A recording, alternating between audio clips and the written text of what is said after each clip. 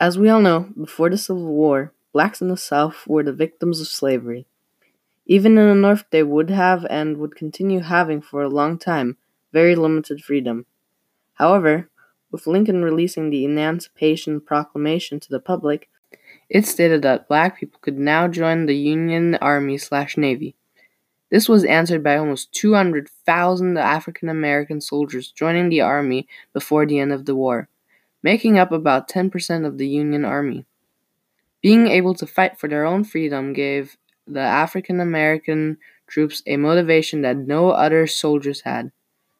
A Union general, General James Blunt, describes it this way, quote, "I never saw such fighting as was done by the Negro regiment. They make better soldiers in any respect than any other troops I have ever had in my command." End quote. Many had already wanted to fight long before, but were by law prohibited. However, African American soldiers still faced racial injustice, like being paid less or being discriminated against, and of course, prejudice against them from the other soldiers. In battle, they would face far worse punishments than white soldiers if captured.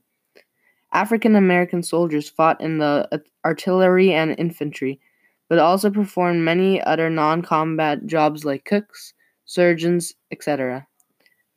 24 African Americans received the Medal of Honor during the war, and one of those was Christian Fleetwood. Christian Fleetwood was a free, well-educated black man born in Baltimore. He enlisted in the Army and was quickly promoted due to his intelligence.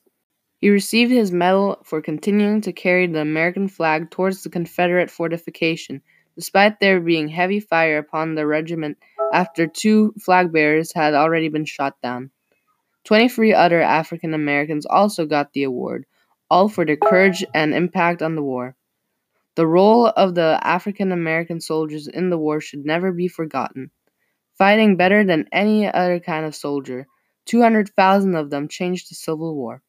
The courage and bravery of the African American soldiers in the Civil War must be remembered.